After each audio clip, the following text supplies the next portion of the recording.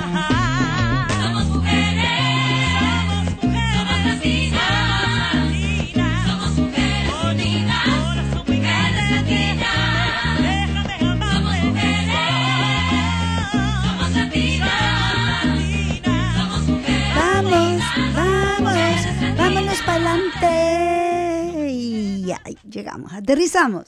Muy buenas tardes y muy bienvenidos a su programa Mafalda, un programa feminista transmitiendo en vivo y en directo por los últimos 31 años desde los estudios de su radio comunitaria, Radio 3CR, ubicada en el 855 de su dial AM, y también radio digital o en el sitio web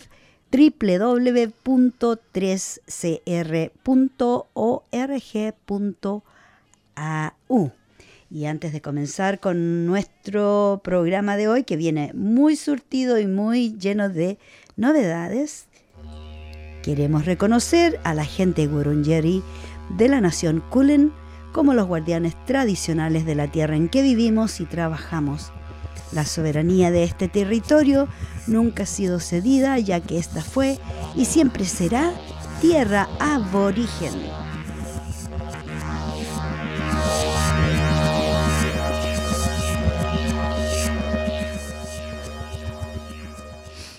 Y hoy día viernes 21 de octubre del año 2022, les saludan sus amigas Vicky por aquí. Y Cristina por aquí. Muy buenas tardes, Vicky. Muy buenas tardes, Cristina. Y muy buenas tardes y bienvenidos a todos nuestros queridos oyentes que nos esperan cada viernes para que conversemos con ustedes, les demos a conocer lo que pasa en el mundo, en todo el mundo, más bien porque nos gusta abarcar todo lo que pasa, lo más importante, lo más que podamos dentro de una hora. Claro, en una hora de todo el mundo es mucho, ¿no? Pero ¿y cómo has estado tú con las inundaciones? ¿Cómo están las cosas en Melton, Cristina? Mira, en Melton no están mal. Hay un río que va hacia Melton también. El Werribee. El mismo.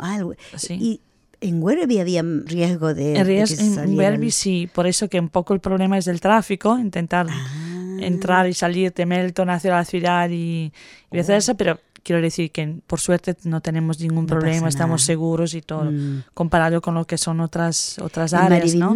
Claro, Maribinón. Un amigo me venía a ver el sábado domingo recuerdo, y tuvo que darse una vuelta por toda la periferia de la ciudad para poder pasar, porque en el parque de Footscray estaba todo cerrado, en la Footscray Road, que también el río Maribinón se salió por todos lados, así que mucha gente damnificada y lamentablemente se esperan más lluvias. Sí, el fin de semana. Este fin de semana Sí. se piensa que van a haber unas lluvias torrenciales, así que hay que estar muy atentos a las noticias y saber qué está pasando alrededor. Bueno, también yo comparto, porque como sí que me asusté un poco, como trabajamos bastante alrededor de la zona de Footscray, bajé un app, sabes que a mí me encantan mis apps, Sí. o sea, App Woman, la mujer app.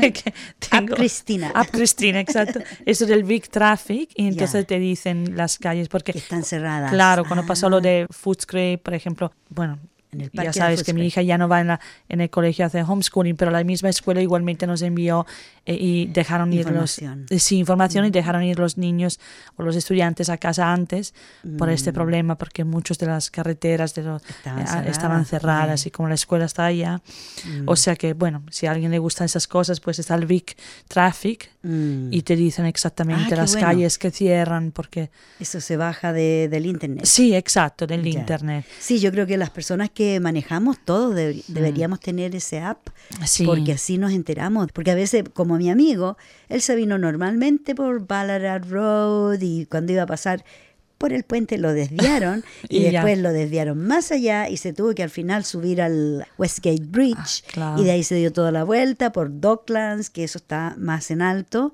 Y después apareció por la ciudad a mi casa, así que se dio una tremenda una vuelta turística Una con vuelta el bus turístico. Claro. Pero bueno, dentro de lo que cabe, la suerte, ¿no?, que tenemos, que yo creo aquí en Melbourne, en la ciudad, no nos ha pasado generalmente algo nada grave, sí, ¿no? Porque la gente en Echuca, por ejemplo, en Shepparton, Shepparton, Echuca, hay muchos poblados hacia el interior que en estos momentos están poniendo sus sacos de arena y lo que pillan para poder proteger sus viviendas, pero dicen que no va a ser suficiente, porque la cantidad de agua que se espera es más que lo que esas cortinas, ¿cómo se llamarían? Barreras que le ponen al río. El río va a salirse de todas maneras. Y el río es muy fuerte, o sea, cuando el agua del río transborda, se dice, ¿no? Sí, se desborda. Desborda, claro, la fuerza, ¿no?, del agua es tremenda. Es tremenda, claro. Lo que puede destruir. Sí, porque además, como los ríos van al mar, desembocan en el mar, siempre vienen de más alto a más bajo. Exacto. Entonces, y traen la fuerza.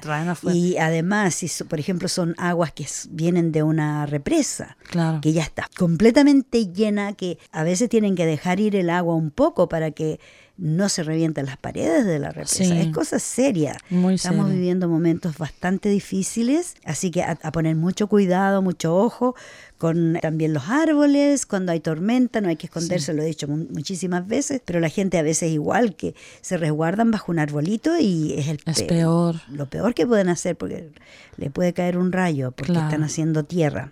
Y también, bueno, me gustaría, como siempre, sabes que nuestros temas, pensar en el problema de depresión o ansiedad, sobre todo ansiedad que todo esto está causando, porque de golpe encontrarte sin casa. Y lo que hablamos antes con Vicky, ¿no? O sea, ha sido desde el 2019 con los incendios por toda Australia. Acabaron los incendios en enero, empezó en marzo con el COVID. Y todo el aislamiento, y ahora con esas inundaciones que nos tienen siempre asustados, que siempre estamos pendientes. Siempre en un estado de estrés, ¿no? De estrés, claro. Es como cuando la persona llega al estrés a un máximo, es cuando pasas mucho susto y estás en tensión. Claro. Entonces es como cuando, por ejemplo, que va a venir un león a comerte. Exacto. Y entonces tú tienes miedo que va a venir el león. No viene nunca, pero el hecho de saber que viene el león y que te va a perseguir, eso crea una ansiedad increíble. Es exactamente lo mismo que sucede con COVID, porque nos tuvieron tan atemorizados. Que no vaya, que no hable, que no diga, que no. Y sin embargo ahora, ¿qué pasa con COVID? Sí. Bueno, murió gente. ¿Cómo es COVID? ¿Qué pasa? ¿Qué pasa? ¿Qué es eso? Ya muy poca gente usa mascarillas y hay personas que las usan, que se sienten bien usándolas y se sienten protegidos. Perfecto.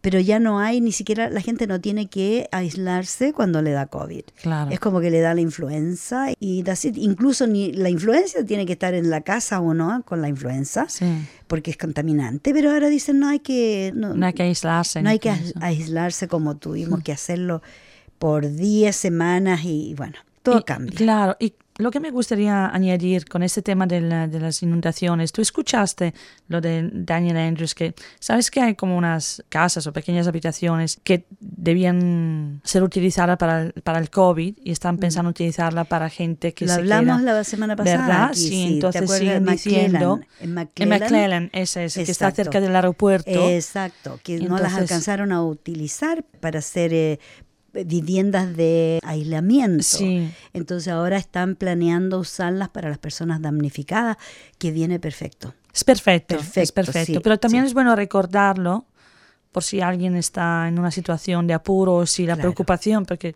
si es una preocupación, si me encuentro sin casa, es una gran preocupación, sabemos nosotras. Sí, hay servicios de vivienda para las personas sin casa, que normalmente, no con este tipo de crisis climática, que normalmente están en la calle por situaciones de violencia familiar o situaciones de salud mental o drogadicción o lo que sea.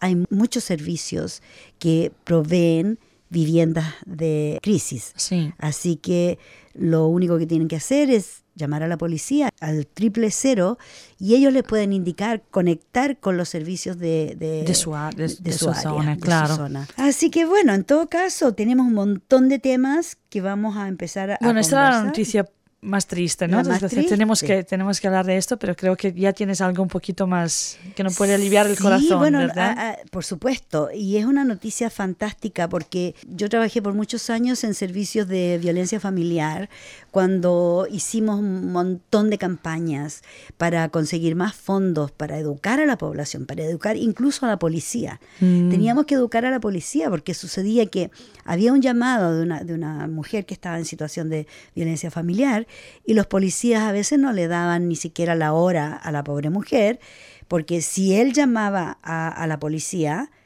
él pasaba a ser la víctima.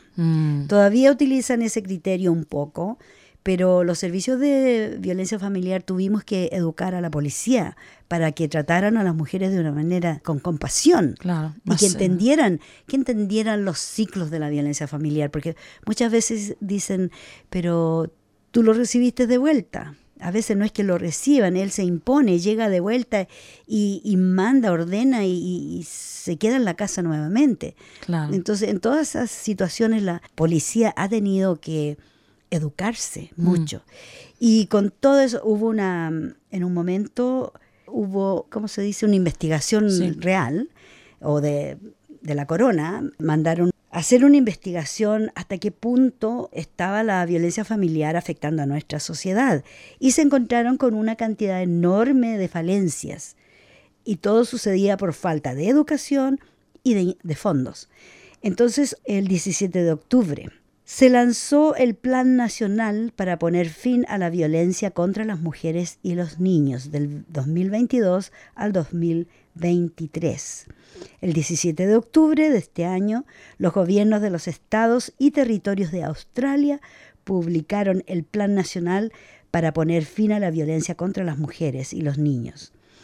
El Plan Nacional es el marco general de política nacional que guiará las acciones para poner fin a la violencia contra las mujeres y los niños en los próximos 10 años. O sea, es un plan por etapas. No lo van a hacer así todo de una vez porque es muy difícil cambiar una actitud y una conciencia social. Claro, iba a preguntarte esto, Vicky, tú que trabajaste en eso. Imagino que no es simplemente dejar de cometer violencia, realmente necesita una generación para educar, ¿no? Educar la nueva, sobre todo qué es, para empezar, qué es violencia, porque a veces... Porque la gente lo ignora, a veces están viviendo una situación de violencia y no lo saben. Sí. Bueno, el artículo dice que este plan destaca cómo todas las partes de la sociedad, incluidos los gobiernos, las empresas y los lugares de trabajo, los medios de comunicación, las escuelas y las instituciones educativas, la familia, el sector de la violencia doméstica y sexual, las comunidades y todas las personas deben trabajar juntas para lograr la visión compartida de poner fin a la violencia de género en una generación, es decir, un plan por 10 años. El propósito de este plan nacional es eliminar la violencia contra las mujeres y los niños, ya que es un problema de proporciones epidémicas en Australia. 1 de cada 3 mujeres ha sufrido violencia física desde los 15 años y 1 de cada 5 ha sufrido violencia sexual. En promedio, una mujer es asesinada por su pareja íntima cada 10 días. Las tasas de violencia son aún más altas para ciertos grupos, como las mujeres aborígenes e isleñas del Estrecho de Torres. Todos los gobiernos australianos están unidos en su compromiso de abordar las tasas inaceptables de violencia en nuestras comunidades. El Plan Nacional describe lo que debe suceder para lograr la visión de poner fin a la violencia en una generación. Esto incluye formar la fuerza laboral y fortalecer los sistemas de recopilación de datos. Eso es sumamente importante. También incluye aumentar la rendición de cuentas de las personas que eligen usar la violencia y proporcionar respuestas holísticas y concentradas en las personas para apoyar a las víctimas sobrevivientes a través de su recuperación y sanación. El Plan Nacional establece acciones en 4 dominios. Primero, prevención, de lo que hablamos, educar, ¿cierto?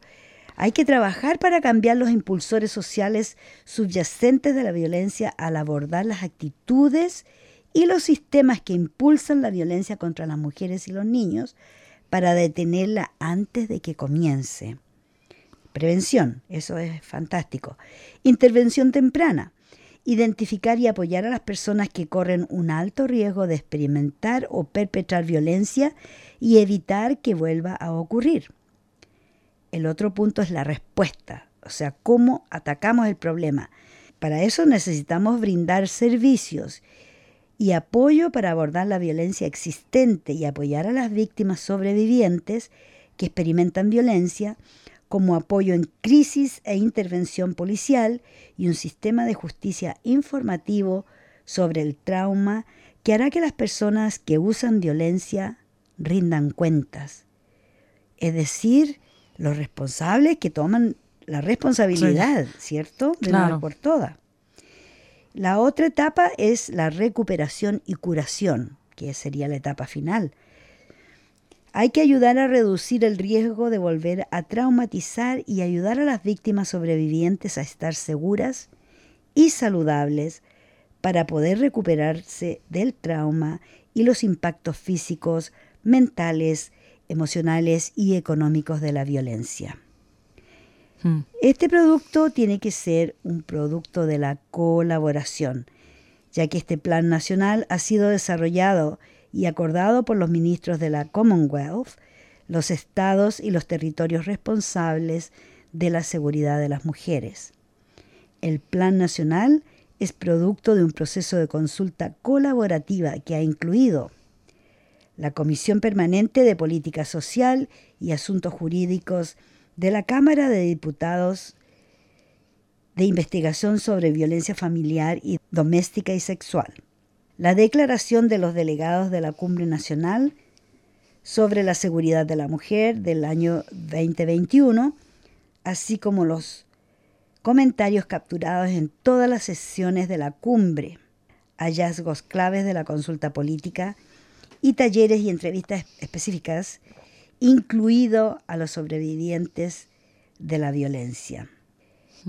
En todo caso, como dije antes, se hizo mucha investigación antes de lanzar este plan nacional porque lo merecía. Hay muchas variantes dentro de este problema que es muy serio y repetitivo y digamos como que está, bueno, el artículo lo dice, está fuera de control, desgraciadamente. Claro, y es que está fuera de control, es muy interesante todo el proyecto, no es un proyecto fácil, pero a la larga crea problemas no solo a nivel social, Vicky, como hemos hablado, también a nivel económico. Si nosotros paramos a pensar todo lo que tienen que hacer para prevenir, y si no es prevenir, los gastos para educar o para recuperar, cuando una persona sufre violencia doméstica, y repito, de verdad, súper importante, no es solo violencia física la que se ve, puede ser violencia psicológica, hay mucha violencia económica, mucha. Hasta religiosa. Religiosa, muchísima.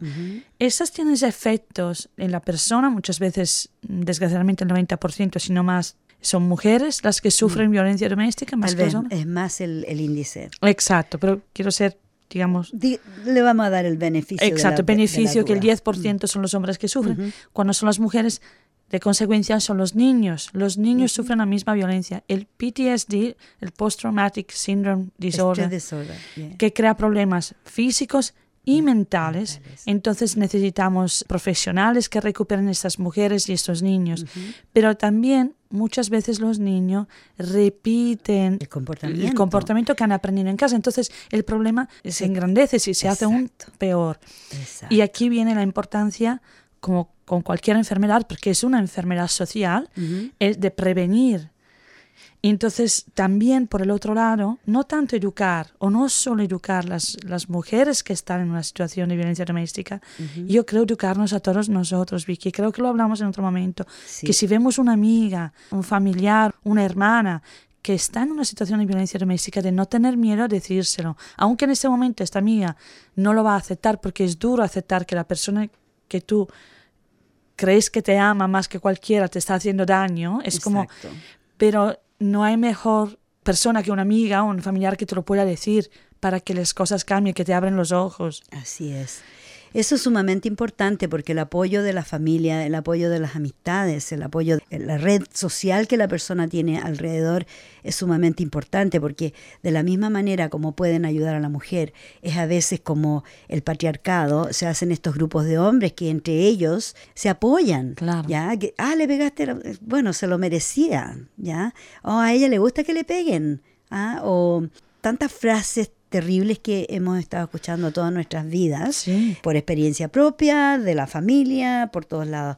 Entonces es sumamente importante que eduquemos, especialmente a los niños, Sí. a los varones, porque los niños todavía siguen trayendo ese poco de machismo, no un poco, bastante machismo, y el patriarcado lo traen en la sangre. Entonces los niños tienen que aprender a respetar a las niñas Claro. desde pequeños. Y fíjate que me da mucho gusto de ver que eso sucede. Sí, ¿Ya? y también las madres, también las niñas, porque a veces, no sé, yo vengo de Italia, aún en mi generación, era como si un padre o si un hombre se portaba mal con una mujer, era bueno, pero ya sabes cómo son los hombres, ¿sabes? Tampoco Claro. le vas a dejar por eso. Exacto. Que si todos iguales, o sea que Ujú. no vas a cambiar. Y era como, tienes que aguantar. Te enseñaban que tenías que aguantar. Claro, porque, bueno, en Chile decían, bueno, tu marido nomás te pega, tu marido tiene derecho a pegarte, poco Claro, menos, ¿ya? claro. Incluso hasta la policía no se querían meter muchas veces, No. solo dejaban a las mujeres por su cuenta. Entonces, de esa manera, ¿cómo las Seguro que personas- era su culpa, ¿no? Que la Claro, por provocó. supuesto, tienen que ir de vuelta a la casa porque tú tuviste la culpa, tú lo provocaste. Sí. Sí. Y eso, fíjate, lamentablemente en esta época y en esta era todavía sigue sucediendo. Sí. Vemos que las mujeres, y en Australia, un país del primer mundo, que las mujeres sean asesinadas por revancha, por celos, o los niños, asesinan a los niños para desquitarse de la esposa, porque la esposa se separó, se llevó a los niños, entonces van y le quitan los niños, se los matan para que... Para hacerle daño. Para ¿no? hacerle daño, porque saben el dolor más grande que puede tener una madre que le hagan eso a un hijo. Claro. ¿Ya? Incluso que le peguen nomás. Y en muchas oportunidades yo tuve clientas que en el único momento que decidieron dejar a su pareja agresiva fue cuando ya tocaron a los niños. Sí. Ahí decidieron, ya, es lo último que pueden hacer, pegarle a mi hijo o dañar a mi hijo o a mi hija, entonces yo ahora sí me retiro y ya nada más. Sí. Así que bueno, estoy muy contenta porque este plan nacional tiene que seguir adelante y va a dar frutos porque ha habido mucho trabajo de investigación, se ha invertido muchísimo en todo esto, en este plan para que funcione. Pues si nosotras mafalditas Aquí lo vamos, apoyamos. por supuesto, con en 100%. la educación, en la prevención, como sea, Aquí ¿verdad? estamos, sí, sí. Y algo que tiene que ver con el machismo y con la revolución feminista, Bueno, tenemos otra noticia súper interesante porque, bueno, estábamos conversando con Cristina antes de entrar a este estudio. Nos miramos y dice, tú usas zapatillas. Muy Tú bonitas, usas por cierto. Zapatos, botas, plana. Bueno, nos encontramos con un artículo que habla de la nueva revolución feminista que ha nacido en Japón. Esta campaña se llama Kotu y hace juego de palabras con kutsu o zapato. Kutsu, dolor, en una versión del celebérrimo eslogan Me Too. O sea, dolor, Me Too, tiene que ver un poco este eslogan en japonés. Tengo varias amigas japonesas que les voy a preguntar exactamente qué significa, pero yo sé que ella es kutsu, zapato. Aprendan. Kutsu. Kutsu, Kutsu. otra nueva palabra. Vamos a hacer programa Claro. medio español, medio japonés. Entre medio japonés, medio italiano. Bueno, resulta que la revolución feminista japonesa ha empezado por los pies y consiste en una rebelión multitudinaria contra los tacones que hacen tan re mal. Me tomó años darme cuenta. Esta idea partió de la actriz Yumi Ishikawa y ganó rápidamente el apoyo de más de 19.000 personas. Las militantes afirman que es casi imposible escapar a esos zapatos incómodos en el trabajo o incluso cuando se busca empleo, porque en Japón le dan mucha importancia a la apariencia formal, como se diría, de cooperativa, de business. Claro. ¿Ya? Bueno, ella dice... Perdón, dime. No, digo, lo que pasa que es más, otra vez, ¿no? Es más el cargo que tiene que llevar la mujer, porque el hombre se tiene que vestir bien, pero la mujer tiene que ser guapa, además de vestirse bien. Además. Bueno, ella dice, hemos presentado un manifiesto reclamando una ley que prohíba a los empresarios obligar a las mujeres a llevar tacones. Es discriminación sexual y constituye acoso, ha dicho Ishikawa a la prensa tras entrevistarse con responsables del Ministerio del Trabajo. Ningún responsable del ministerio ha reaccionado de momento a esta solicitud, pero las redes sociales no entienden de solicitudes oficiales y un tuit de ella, de Ishikawa, quejándose de la obligación de usar tacones para comenzar un empleo en un hotel, se ha hecho viral. Y de verdad, ¿eran las japonesas que les doblaban los dedos hacia atrás? Yo creía que eran las chinas, ¿no? Claro. Desde que nacen, para que caminen más despacio, Para ¿no? que caminen... Que tengan el pie... Sí, chiquitito. Sí. Parecía que eran las japonesas. Sí, también puede ser, puede ser. Bueno, mira, japonesa, china, lo que sea, es un sacrilegio lo que hacían con las niñas, porque desde muy pequeñas le doblaban todos los deditos de los pies. Con vendaje, le con ponían un vendaje, los amarraban bien, y para que bien no... doloroso. Claro, por eso es que daban unos pasitos chiquititos, porque no podían caminar bien. Les deformaban los pies. Se han visto después de tantos años de usar estas vendas, mujeres que después ya de muy mayores se sacaron las vendas y los zapatos, los pies ya estaban totalmente fusionados, los dedos con la parte del pie, claro, con la planta del pie. Qué cosa más horrible. Claro, para que sean más delicadas al caminar. Claro, y para que no hagan ruido. Y para que no hagan ruido. Porque las mujeres no, tienen que ser silenciosas, no podemos ser bulliciosas las mujeres, porque del momento que somos bulliciosas, somos buscapleitos. Claro, los hombres ya se asustan, ¿no? Claro que sí. Pero claro, sí. Me gusta esto, ya volviendo a hablar del tema del abuso, ¿no? Y de parar con el abuso. Es una forma de abuso increíble, que no nos damos cuenta. Exactamente. Y hablando con Vicky, le comentaba que justo sabéis que fui a España hace 2-3 semanas ahora ya, y con una amiga que nos vimos, ella me dijo, estoy libre por fin de llevar mi falda, que nosotros decimos bambas, con zapatillas. Y entonces, claro, decimos, es que hasta ahora me parecía súper raro, yo no podía llevar falda sin llevar zapatos con un poquito de tacones. Y entonces, claro, de esto viene la libertad, pero volvemos, entonces el hombre, claro, los dos se tienen que vestir bien, y no digo que no hay que vestirse bien, pero el hombre, aunque esté un poquito gordito, aunque no tenga pelo, no hay críticas. Este panzoncito, tiene una panza, ay, mira el gordito, tan lindo panzoncito. Pero si la mujer tiene una pancita, ay, qué pecado más grande, niña. Claro, en Italia yo creo que ni siquiera encontrarías trabajo. Si estás... Se fijan demasiado en cómo la persona luce, no en la capacidad que tenga como trabajadora. No. Qué lástima, qué lástima. O sea que me parece muy bien, también lo vamos a apoyar. Sí, bueno, Vicky ya empezó. Yo ya hace tiempo que ando con zapatos bajos y zapatillas y claro, es que uno llega a una edad en que ya tiene que cuidarse las pantorrillas, los huesitos, porque si te das un porrazo y te quiebras un hueso ya no es tan fácil de sanarlo. Yo creo que también hay la elección, o sea, yo creo que también aunque tengas 20 años, pero si una mujer no quiere poner falda y no quiere...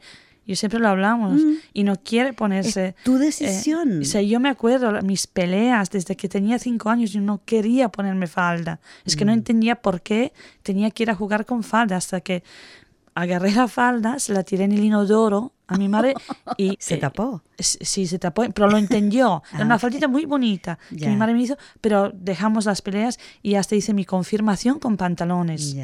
Bueno, que te tengo que traer la foto aún. Yo creo que vivimos la situación más o menos paralelas, porque cuando yo era pequeña las niñas no usaban pantalones. No.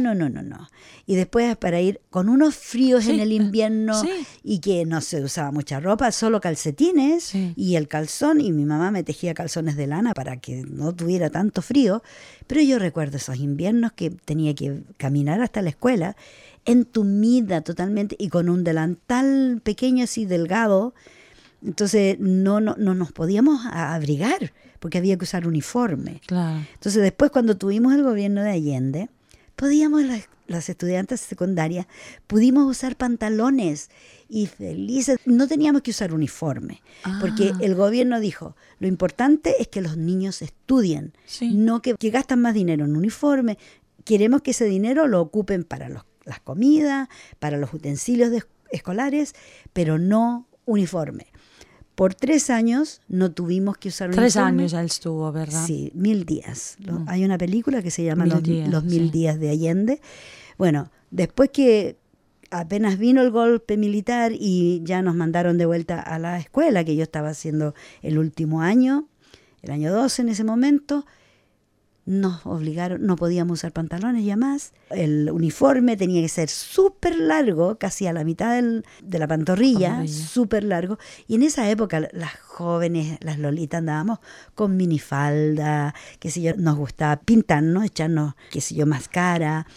Nada, todo se acabó la libertad para las chicas, y los hombres, los niños les cortaban el pelo en la calle. Si tenían el pelo largo, los militares le cortaban el pelo ellos mismos. Imagínate. Así que fue bastante duro. Y ahora tener la posibilidad de usar una falda con zapatillas o qué sé yo, lo que tú quieras, tú eres dueña. Y lo más rico que aquí en Australia podemos tener todas las modas del pasado y del futuro ahora, y nadie se preocupa de cómo tú luces. Mientras tú estés confortable, eso es todo lo que importa. La verdad que sí, es mucho más libre, ¿no? Así es. Como país. Así es. Bueno, ¿qué tal si vamos a una pequeña... Yo creo que falta un poquito de música ahora, ¿no? Un poquito de música. Y muy buena, me encantó la que encontraste hoy, Vicky. Puras mujeres. Sí, a ver si la compartes. Aquí va para todos nuestros oyentes. Bien.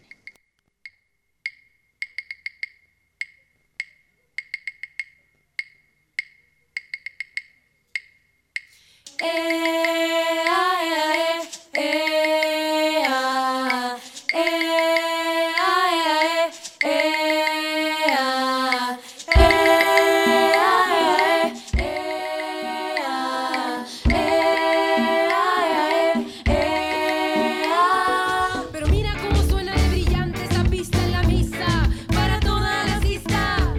Reggaetón feminista callejero ancestral para toda la que quiera sacudir la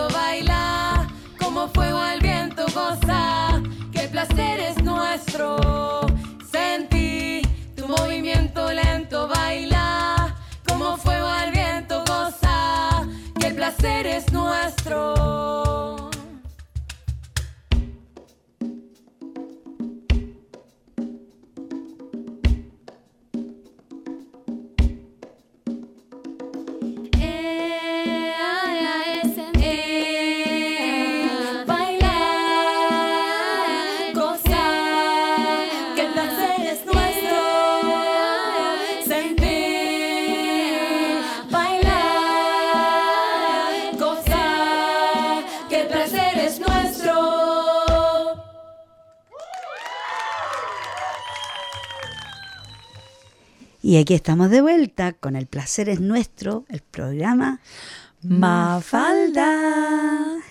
Buenísima la canción, ¿te gustó? Muy buena, es que me acuerdo buena. mucho Calle 13, ¿verdad? Sí, Un ritmo así. tiene ese estilo, ¿cierto? Reggaetón, pero femenino, por fin. Sí, Por sí. fin.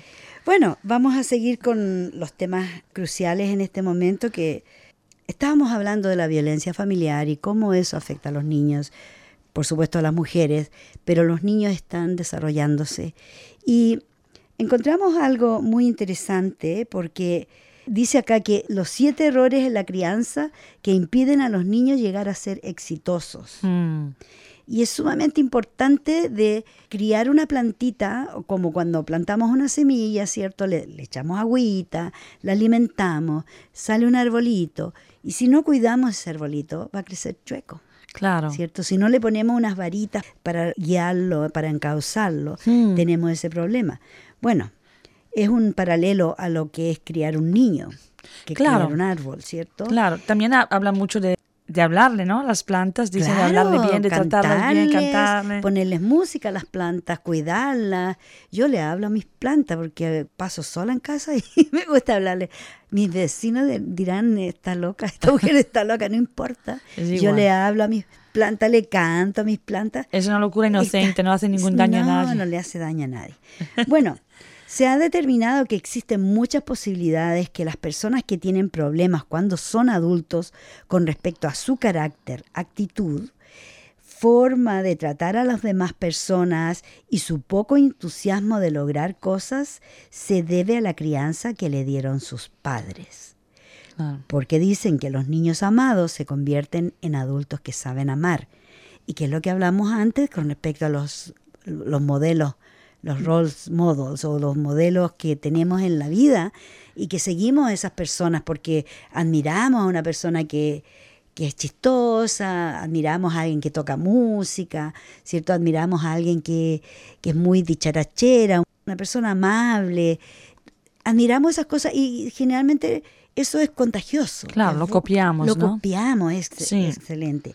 Bueno, el experto en liderazgo y autor del bestseller de psicología, Tim Elmore, ha realizado diferentes investigaciones donde ha determinado una pequeña lista de estos errores que cometen los padres a la hora de la crianza de sus hijos, haciendo que estos se sientan inseguros y con pocas motivaciones al éxito a lo largo de sus vidas.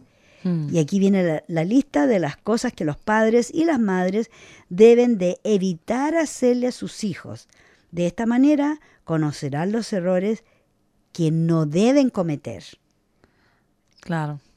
¿Empezamos? Empecemos con Número 1. Yeah. No permitir a los hijos tomar riesgos. Súper importante. Vivimos en un mundo lleno de peligros a cada paso. Eso es un hecho. El tema, la seguridad ante todo, refuerza nuestro miedo a perder a nuestros hijos. Y por eso los rodeamos de cuidado en todo aspecto. Pero en este caso quisiera añadir algo. ¿No crees que los riesgos siempre han existido? Y los niños que no toman riesgos son demasiado inocentes a veces. Pienso yo que si mantenemos a un niño en una burbuja, no se expone al medio ambiente, tampoco es bueno. Claro, pero no sé, yo cuando crecí hace bastante años, también mi madre siempre me decía, es que siempre hay riesgos y tienes que aprender a reconocer. Claro.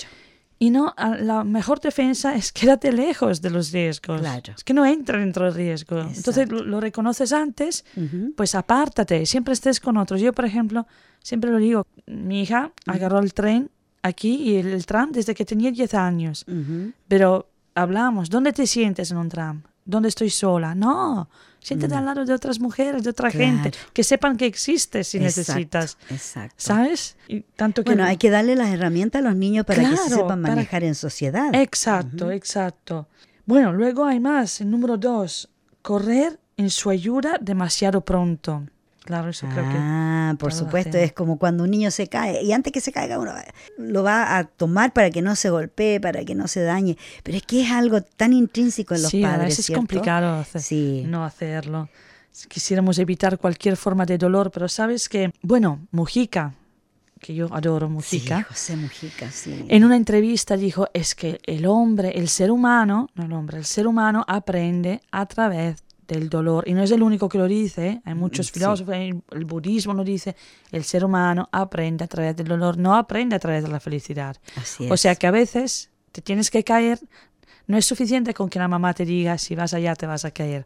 Es que te tienes que caer tú para entender qué significa caerse, qué significa hacerse daño y para no repetirlo. Exacto. Es lo mismo cuando los niños empiezan a interesarse por el fuego, por ejemplo. Hasta que el niño no se quema, aunque sea un poquito, no va a hacerle el quite al fuego, porque como no lo conoce, incluso los animales, yo he notado, he visto cosas en Facebook que le celebran el cumpleaños al gato, y claro, el gato tiene 1 año y le ponen una vela para que la sople, y el gato en vez de soplar la vela va y la huele, la olorosa, y se quema los bigotes, pobrecito. Sí. Pero nunca más se va a acercar a una vela ese gato, porque ya quedó traumatizado. Pasa lo mismo con los niños, ¿cierto? Sí, es verdad. Entusiasmarse muy pronto. Eso también es muy interesante. O sea, lo que dices aquí, el movimiento para la mejora en la autoestima empezó ya en la generación de los así llamados baby boom. Sí, y para los años 80 estaba en auge en las escuelas. La regla de cada niño recibe su trofeo le permite al niño sentirse especial, pero las investigaciones de psicólogos modernos muestran que este método de estimulación tiene consecuencias imprevistas. Claro, es que nosotros si siempre le decimos al niño, tú eres especial, pero es que el mundo fuera no te va a tratar como ser especial. Exacto. Te va a tratar como uno cualquiera. Uno más. Si no, hasta peor. Y entonces cuando esto pase y salgas de casa y no te vas a encontrar que eres el ser especial que tú creías, se te derrumba el mundo, ¿no? Así es. Bueno, a todos los niños les gusta escuchar elogios. Hay que entender que al fin de cuentas no tiene nada que ver con la realidad. Porque a veces, como tú dices, le decimos que son especiales. Oh, tú eres fantástico. Pero cuando salen a la vida real, al mundo real, aprenden los niños a hacer trampa, a exagerar y a mentir para eludir alguna verdad incómoda, porque no están preparados para afrontar las dificultades en su vida de manera adecuada. Claro. Y también lo que se crea, yo creo algo que no es real, porque queremos que nuestro hijo o hija sea perfecta o perfecto dentro de un mundo irreal, y cuando salen y se enfrentan con el hecho que no son perfectos, porque nadie de nosotros, quien sea porque no es tan guapo, quien sea porque no es tan bueno en matemáticas, quien sea por lo que sea, entonces ya es donde tienen que decir mentiras, ¿no? Para parecer perfectos, para ser aceptados. El número 4 dice, permitir que la sensación de culpa reemplace el buen comportamiento.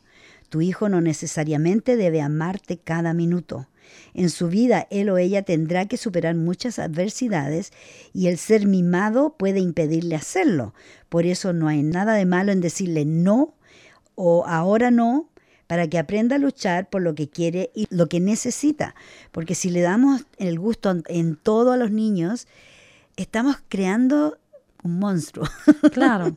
Y también, por el otro lado, también que aprendan a aceptar los nos de los otros, a aceptar que los otros también pueden ser diferentes. Claro. Porque si no se esperan lo mismo de los otros, pues yo quiero esto y lo quiero ahora y tú me lo tienes que dar. Exacto. Porque yo soy importante. Yo he visto casos donde hay 2 hermanos, por ejemplo, o pueden ser 2 hermanas, y era el cumpleaños de uno de ellos. Y resulta que había que llevarle regalo a los 2 niños porque el que no estaba de cumpleaños se sentía muy mal de no recibir regalos. Entonces, obviamente que eso mermó la capacidad de ese niño de lidiar con que no le den regalos a él. Si no era su cumpleaños, entonces no tenía que recibir regalos necesariamente. Pero la madre o el padre, con tal de no causarle ese dolor terrible de no recibir regalos en el cumpleaños de su hermano o hermana, también le dan un regalo y así él no se siente dejado de lado. Claro, pero tampoco nunca llega a experimentar esos sentimientos. Exacto, por eso no es bueno. Hace falta experimentar. Exacto, tienen que experimentar todo tipo de sensaciones. Claro. ¿Dónde estamos? En el número 5 ya. No contarles a los niños los errores de nuestro pasado. Llegará el día cuando un adolescente normal quiera abrir sus alas, cometer sus propios errores y el adulto deberá permitirle hacer eso. Eso no significa no orientar a los hijos en situaciones y cosas que desconocen. Cuéntales a tus hijos qué errores cometiste cuando tenías su edad, pero evita las exageraciones con respecto a temas como el tabaquismo, el alcohol y los narcóticos. Aunque parezca mentira, eso hace que tu mensaje sea más contundente que un sermón constante. Eso es súper interesante, ser humanos, ¿no? Enfrente de los niños. Y es donde la dificultad de cambiar tu relación con tus hijos cuando ellos crecen, que ya no son niños, son adolescentes, te hacen algunas preguntas y estar preparado a contestar estas preguntas. Y contestar las preguntas con verdad y sin mentiras ni tratar de que, porque es un niño no va a entender. No. Si hizo la pregunta es porque el niño está preparado para entender la respuesta. Claro. Pero depende también de nosotros de cómo respondamos esa pregunta. Es sumamente importante de que sea al nivel de la edad del niño. Sí, pero mira, a mí también me ha pasado a veces que mi hija me ha hecho preguntas muy personales de cosas que me han pasado en la adolescencia y yo no estaba preparada.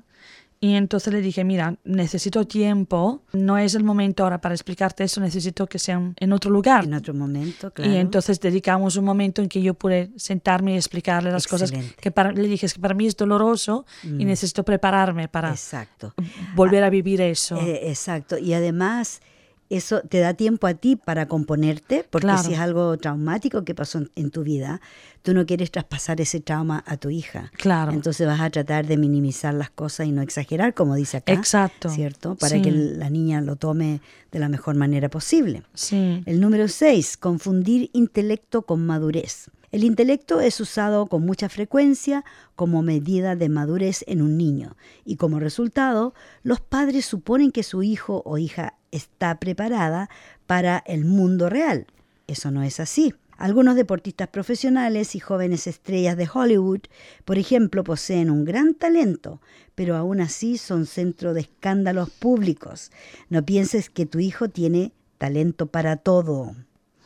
Súper interesante eso. También se ven se ven los jugadores de fútbol porque son los que ganan de golpe, ¿no? Claro, tan que dinero. suben de pronto, suben al estrellato y no saben qué hacer con sus vidas, toman drogas, toman alcohol y algunos de ellos por la presión de los peers se convierten en violadores en muchos casos, porque hemos visto aquí en Australia los jugadores de rugby, los jugadores de fútbol, que cuando están celebrando un triunfo, se llevan las chicas a los hoteles y ahí hacen tremendos escándalos. Claro, y así ¿cierto? Como suben, bajan, ¿no? Así es. Digo yo, una montaña bien. Hay que recordar que no existe la edad mágica de la madurez o un manual acerca de cuándo es un buen momento para dar al niño libertad en esto o lo otro.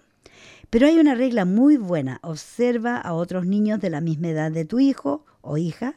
Si te das cuenta que ellos son más autónomos, significa que tú puedes ser quien esté frenando el desarrollo de su independencia. Es muy interesante. Cierto. Yo también creo, lo que tú decías antes, escuchar al niño, si te lo pide o si no te lo pide. Yo creo que cuando un niño te pide más independencia, explicando o viendo por qué la quiero, ¿sabes? Cómo quiero dando utilizarla. Razones, yeah. Exacto. Yo creo que es porque está listo.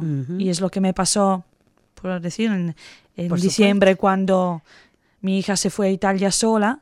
Y con el COVID y con todo, no habían azafatas, porque normalmente hay azafatas de vuelo que van con ellas, no conseguimos. No pudiste y ella me dijo, no, me voy sola. Entonces hicimos un plan, miramos el aeropuerto de Dubái, miramos dónde se iba a bajar, qué es lo que podía hacer, las soluciones, y se hizo el viaje sola. Excelente.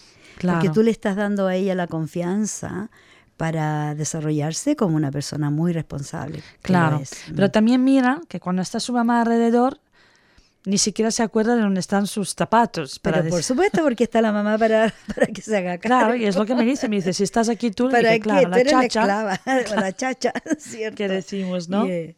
Entonces estamos en el último, número 7. No aplicar lo que predicas. Esto. Como padre o madre debes llevar un estilo de vida modelo, una vida tal como la que quieres para tus hijos. En este momento, el líder de la familia eres tú. un ejemplo a seguir, por eso debes respetar las normas de convivencia y de comportamiento. Cuida tus actos, incluso los más pequeños, porque tus hijos te están observando. Claro, eso es más complicado, ¿no? Así es. Haz lo que te digo, no lo que hago. Así. Y si no actúas de acuerdo a las normas, tus hijos van a saber que no tiene nada de malo. Si ellos hacen lo mismo, porque tú lo estás haciendo. Claro. Muestra a tus niños qué significa ser íntegro. Inculca en ellos el ayudar a los demás. Ayuda tú mismo a los demás. Deja los lugares mejor que como los encontraste. Y tus hijos harán lo mismo. Saluda al llegar y despídete al salir, y tus hijos lo repetirán. Mira, ¿cierto? Eso quiero contar otra anécdota muy rápida. Cuando tenía 10 años, mi hija, normalmente mimamos bastante en mi familia, mi madre, mi hermana y yo, como es la única nieta, la única hija, entonces ella lo sabe. Pero pasó que un día estaba en casa de mi madre y llegó mi tío, entonces claro, una persona mayor, y le trajo un regalo.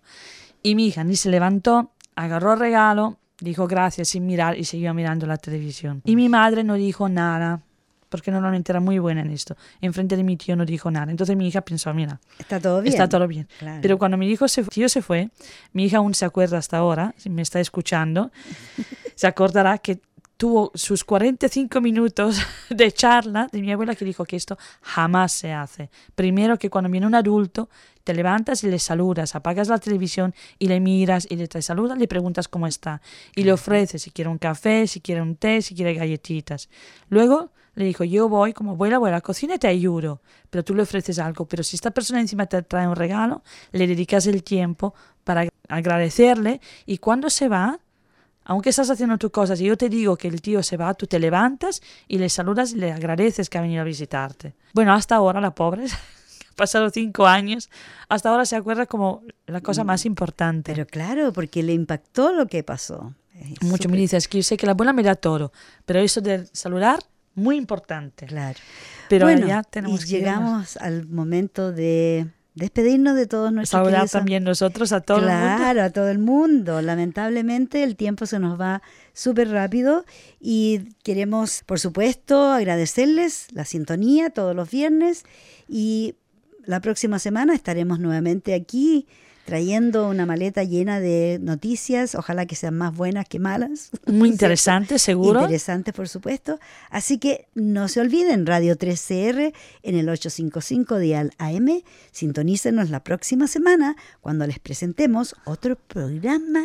Mafalda. Cuídense mucho y pasen un muy buen fin de semana. Chao, chao. Chao. Bye. Que disfruten. Disfruten. Y aquí vamos con la canción. Chao. Chao, chao. Gracias.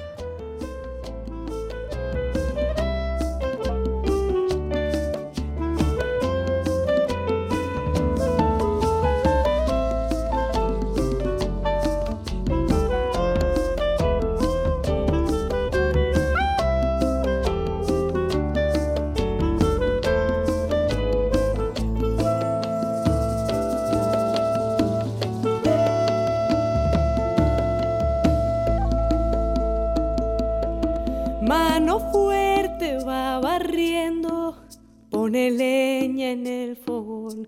Mano firme cuando escribe una carta de amor. Manos que tejen haciendo nudos, manos que rezan, manos que dan, manos que piden algún futuro para no morir en soledad. Allá.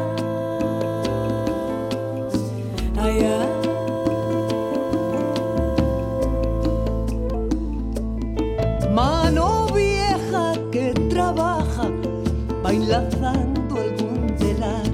Mano esclava va aprendiendo a bailar su libertad. Manos que amasan curtiendo el hambre con lo que la tierra les da. Manos que abrazan a la esperanza de algún hijo que se va allá.